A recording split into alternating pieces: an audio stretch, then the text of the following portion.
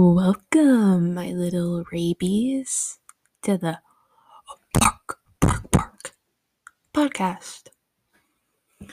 I was told that I should start a podcast because I talk a lot and I tend to have really weird things to say, so having everything getting out of my brain at once in one talking session just sounds like a good time to me. And you know what? I am just absolutely enthralled that you would come on this journey with me. So why don't you just sit back and continue to listen, because I love you and I want to hang out with you. For this week, I want to talk about TV tropes that I like because I've been seeing a bunch of people talk about them on TikTok. And so I thought, hey, I have a lot of things to say about TV tropes. So for this week, I'll be doing ones that I like. And for next week, I will be doing ones that I don't like. So if you like that stuff, please hang out with me.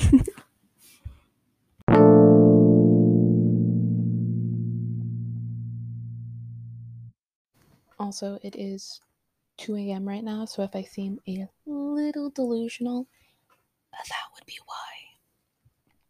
So we're going to be starting out strong with the thing that really inspired the thought of this podcast, which would be the enemies to lovers trope. Now, basically everyone and their mother knows this trope, but if you don't, it's basically where a hero and a villain are, they start out as enemies, but then over time they learn to love each other. And let me tell you, I love this so much. And one of my favorite examples is Leslie and Ben from Parks and Rec. I adore Parks and Rec so much, and because of this trope during that show, Ben is my ideal man. He really is. I love him. He's so cute, and he loves Leslie so much. Literally, gets fired for her. What a man! But what happens in that situation is, God, how do I even explain this? If you don't know Parks and Rec, go watch it. What's wrong with you? Are you kidding me? Are you kidding me? You thought that you watched The Office and now you were the epitome of comedy? Just go watch Parks and Rec. Ron Swanson will change your ever-loving life. But Leslie is just a very good-hearted person. She believes in the best for everyone and really wants to be an ethical politician, which... But I love her dearly, and Ben is not as optimistic as she is and basically has to do the dirty work for the most part. So they start out being like really, really mean towards each other. And Leslie hates him for a long time, longer than Ben hates her, because Ben learns to get like a respect for her over time. And like that grows and grows and grows until they both have like a very, very good mutual respect for each other. And then, they fall in love, and I adore it. Because typically when you have enemies to lovers tropes, they're like not healthy. Because typically it starts out on a foundation of they both hate each other, which, is probably not good for a relationship. And then it goes to like they start loving each other over time. And I like the Leslie and Ben relationship because they have like a foundation of respect from the very beginning, which, most healthy relationships kind of need. Just a suggestion. Okay. Anyways, but a lot of enemies to lovers tropes, they really, really hate each other and super, super clash. A good example of one that's really, really toxic is like After, which, why would I talk about that godforsaken movie / book in this household? It's to demonstrate a point that some of these tropes can be very, very toxic if put in the wrong hands. Just because you have an innocent character that meets a bad boy for the first time does not mean that he gets to take away her innocence. gross. It's I like it better when the two people are on equal footing and both have good characteristics about each other and come together to basically complete one another. That is how a relationship is supposed to be. I need to move on. Anyways, but I have like subcategories in here that when they happen in shows, ooh, ooh, ooh, ooh. I love it. I imagine my future like this. Please, anybody who looks like a supervillain, can you please recreate these scenes with me? Such as the ballroom dance scene, where either the villain is disguised or something like that, and they dance with the hero and they have like a verbal fight as they're doing it, and it has so much sexual tension. Oh my god. To add on to that, the same with like a fight scene between the two of them, and they have like really good banter between one another. And just like the tension in this house, let me tell you, is astounding. It is palpable. I I can't get over it. Oh my god, it's so mm, mm. I love it. I love it. I love it so much. I want. Can somebody please just be my villain? Let's recreate a ballroom scene together. Maybe we can sword fight afterwards. Please. This is all I'm begging for. This is all I want in life. Maybe like a light academia aesthetic to it. Warm lighting and just classical music playing in the background while we two sway together. I think I'm getting a little carried away. I don't, you know what? It's fine. It's fine. It's fine. I just leave it to my imagination. It's whatever I need to move on. I could go on about this all day. Next would be, oh my God, I love this whenever it happens because for some reason, in almost every single piece of media, somebody's parents, like the main character's parents, always have to be dead or assholes. And as somebody who has one parent who's an asshole and the other one is the funniest person you will ever meet in your life, I appreciate this trope is when characters have hilarious parents who like they both bounce jokes off of each other. It is the greatest thing ever. One of my favorite examples of this is like Easy A, and I adore Olive's parents. They are the funniest thing about that movie for the most part. They just have such good dialogue and it is astounding.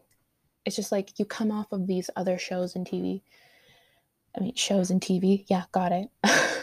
But shows and movies and books where, you know, their parents are terrible and can't relate to their kids whatsoever. And I'm like, I'm tired of it. I'm tired of it. I want a good parent. I want at least one adult in here that I can stand. I don't know why parents are always insufferable during TV shows. They're just like, you know, the main character is just is it's they're the only ones who can have a personality trait. Their parents, on the other hand, they don't understand. They don't understand what they're going through. What are you talking about? My mother knows more about me than I do. We're basically the same person, and it's terrifying. This woman looked me dead in the eyes and said, I'm the funny one in this house, and then called me a bitch. I think you can make a funny, like, parent. It's easy. Just model it after my mother, who literally, we were watching a comedy special and she told me to fuck off afterwards. It's not that hard. It's not that hard to have, like, at least one good parent. Please, dear God, just give them characters. They deserve it. They raised their shit of a main character. They deserve one good moment. Oh my God. What I have like these all written down on a list, so I'm trying to pick the one that I love the most. And we're going to talk about the emotionally unaware character who bonds more with a thing rather than people. Typically, they are autistically coded, but this show is too much of a fucking coward to admit that they're actually autistic. have a few examples of this. One who is unconfirmed and the other one who is confirmed being autistic, because, you know, one of them came out in 2009 and the other one is just a gay TV show for kids. Always good. So one of my favorite examples of this is Abed from Community, because he is so obviously autistically coded. It is insane, and he is the funniest character by far because of it. Because he's basically, his whole character and shtick is that he relates more with like TV shows and characters and things like that, like basically tropes at the end of the day, and he tries to base reality off of those things to try and understand people. And I love it. I love it so much. I don't know why. I think that I like characters who have like a very construct way of thinking in their own brains. Like their logic is completely different from like my own and how I think. And it's just, it makes perfect sense to them. And I love it. Another example of this is Entrapta from She-Ra. And basically, for her, she does experiments and tries to understand people and the things around her by doing experiments that can sometimes be a little unethical, but that's neither here nor there.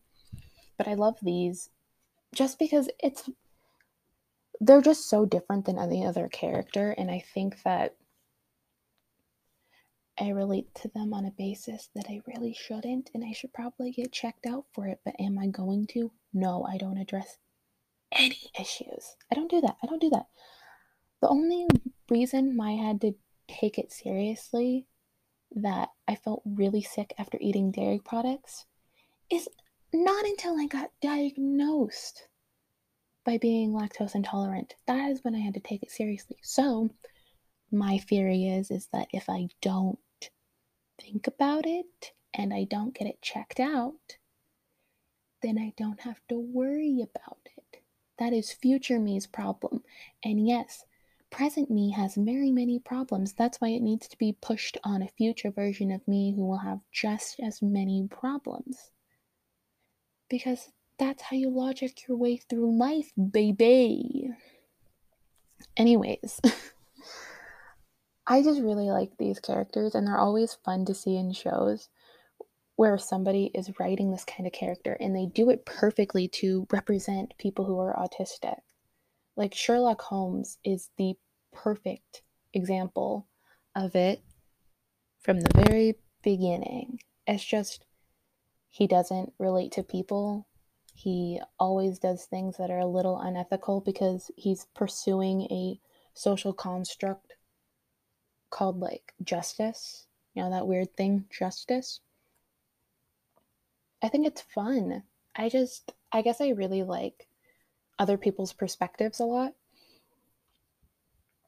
And people don't want to think about a lot of the constructs that we create as people, like that were just created by society, because we don't think about it. We don't think about it for the most part because it's like it's there. And what's the point in thinking about it? It's just something that's always been there. But from somebody who is like autistic, it's like, well, why? Why do I have to do that? And I always think that's really interesting to think from that kind of perspective. Oh no. This is okay. We're gonna move on to the comedic character with a dark backstory, because these people speak to my heart. They're who I love, who I want to cherish, who I will always sip for. My example, because obviously it's from a dating sim game, because I don't need your judgment right now. It's basically called Mystic Messenger. Ooh, now do I love a boy who makes so many jokes, is so funny, but then by contrast has like a really, really dark backstory. I have a complex and I want to be able to fix people, apparently. And I like to help people a lot. I'm not psychoanalyzing myself tonight. It's almost 3 in the morning. I'm not doing that. But like, I just think the contrast in these characters is always really interesting because it's like one moment they could be spitting mad jokes, telling poop jokes out of the gate, but then all of a sudden they're like, yeah, but also my younger brother got kidnapped when I was 5, and I've been trying to look for them ever since. I'm like, whoa there. Come again? Are we all just glazing over that? No, they're making jokes again. Would a chicken cross the road joke at a time like this? Didn't they just say that they use comedy as a way of coping with the fact that they might have been the reason why their brother got kidnapped? Cool. We're just gonna go over that. Awesome. I'm so glad that everyone is just paying so much attention to this moment. Okay, great. I don't know. I really like them, and what I'm getting from this is that I want a villain who is just smart, and we can have witty conversations back and forth, and over time they could become the boy of my dreams while we sword fight. What are we thinking? Is there anybody out there who looks like a supervillain and would really want to have maybe some ballroom dancing time? Maybe teach me some sword tricks so that when we go into combat, it will be almost an equal fight, but you will obviously be more skilled than me, so that we can have a very intimate moment where you show that you are more skilled than me, and we will stand there for a second until I find a clever way to get out of it. What do we think? I need to stop talking about the man of my dreams because it's getting a little sad. Okay. Oh yeah. The questioning of a current belief when presented with new information is always really interesting for me, because I think that it really does come a lot with maybe coming of age stories, but a lot with like dystopian or fiction, where a character has been in such a way of life for so long, and then they're presented with new information. Maybe like somebody is nice to them who they were told their whole life is not supposed to be nice. I really love it. Mostly because I think me as a person, I always have to constantly change and to constantly evolve my own opinions, because then I feel like an imposter and I don't feel like myself. It's fine. But I feel as though that with good enough information, I always want to change. So it's really, really nice to see when characters do the same thing, especially when they're trying to take down their, almost capitalistic like ruling. I'm not saying anything. Does anybody want to have their renegade fantasy with me? Because I'm down. I'm so down. Let's take down this oligarchy already. I want to. Please let me have just Jeff Bezos' head on a platter and then Elon Musk's torso on the dish beside him. I'm down. I'm down. I'm down. And we can keep Grimes as a pet. I don't know. Maybe. Who knows? I think that'd be fun. I think I only have a few more tropes to talk about on here. Well, that I actually want to talk about. One would be an unlikely group of people coming together to basically form a group. And I have a few examples on here, but you can basically think of most TV shows. But my examples are Community, which if you haven't watched it before, please go do that. It is on Netflix and it is so good. So good. So good. I love it. It's one of my favorite comedy TV shows besides Parks and Rec, and it makes me feel like one of the funniest bitches alive, which I am. I am God, and if you say otherwise, I'll hunt you down, and I'll do the same thing that I did I'll do the same thing to you that Elon Musk does to third world countries. And just stop. Anyways, let's get back to the tropes. But I really, really love Community because it's just a group of people who have drastically different backgrounds coming together to just form a very, very funny group of people who genuinely care for each other, and they just go through really, really fun adventures. I adore it because it feels more like a high school scene than a community college, and I adore that. The other one is Hunter x Hunter, because I love that show.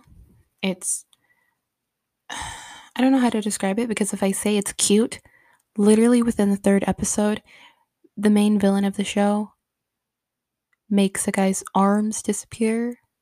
So, for just like bumping into him. Again, so yeah, the main characters of that show are super cute. I love Gon. I love Killua, which, again, saying that show is cute. Killua literally rips a guy's heart out. So, yeah, I love this show. But I really, really love it because all the characters have just way, way different motives here. Gon is trying to figure out why his dad left him. Killua is just doing it because JK, I hate my family, so let's just vibe. Kurapika is like, I'm going to kill everyone that murdered my family and stole their eyes. Which, once again, huh?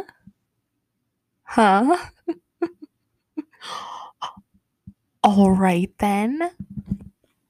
And then Lorigo. I definitely did not say his Lorigo. I'm not even trying this. But his motivation is that he wants to earn a lot of money so that he can basically solve any problem, since he came from a really, really poor village as a kid. And his friend died from a preventable disease. Yeah, all of these characters are very, very sad, and I don't really understand why the show is in such a cute art style, because what the fuck? You guys, you could just get therapy. That it's not that cheap, but you don't have to die during an exam. You don't have to do that. That you could just like get help. That show. Can you imagine how short that show would be if just all of them got therapy? Oh no. Like, on the boat to the Hunter exam, instead of that wacky ass captain being in the boat, there's just like a therapist there, and they're like, you know what? Instead of, going to the Hunter exam, why don't you just stay here for a little while, figure out why you're doing all of this, instead of trudging straight into a storm of people who will kill you ably. I think that just a fun little suggestion. Maybe don't do that, and instead, hey, you figure out your problems, because dear God, you have a lot. It's same, but the irony of me suggesting therapy to somebody else is not lost on me. Okay. I had one more. Oh yes, I remember. An actual smart protagonist woman. Holy shit. I've never felt more powerful in my life. When I watched Enola Holmes for the first time, ooh. Let me just do that one more time. Ooh. I love it. I adore it. I never feel better than the moment where I see a woman out here just upstaging men all over the place. I've never felt more satisfied in my life. Maybe this is my secret desire that I want to just step on people, but that sounds like a societal problem rather than my own. Another excuse not to get therapy. But it is really, really satisfying when you find a protagonist that you can actually really relate to, because they're incredibly headstrong and they're not demonized for wanting to be like smart and intelligent, because those Hallmark movies where the very serious young businesswoman loses her roots by moving away from the country and then finds them all of a sudden when she finds a good old country boy on the side of the road. Why? She was making bank by herself and she doesn't need this shit. It's just nice to have like characters that don't need men. It's very refreshing just to have a girl protagonist that I can look up to, because God knows there isn't enough of those just strong woman protagonists. You'd think in our own society it'd be easier to think of strong women protagonists that are intelligent on their own, but the patriarchy still exists, so that's always a good time. I love it. I love it so much. It's just so nice.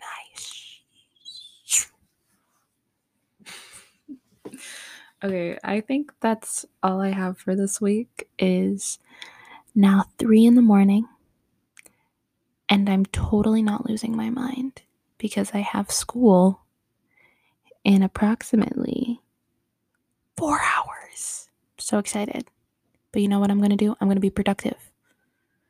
And by productive, I mean make myself another coffee and then maybe cook up a breakfast burrito. Just vibe.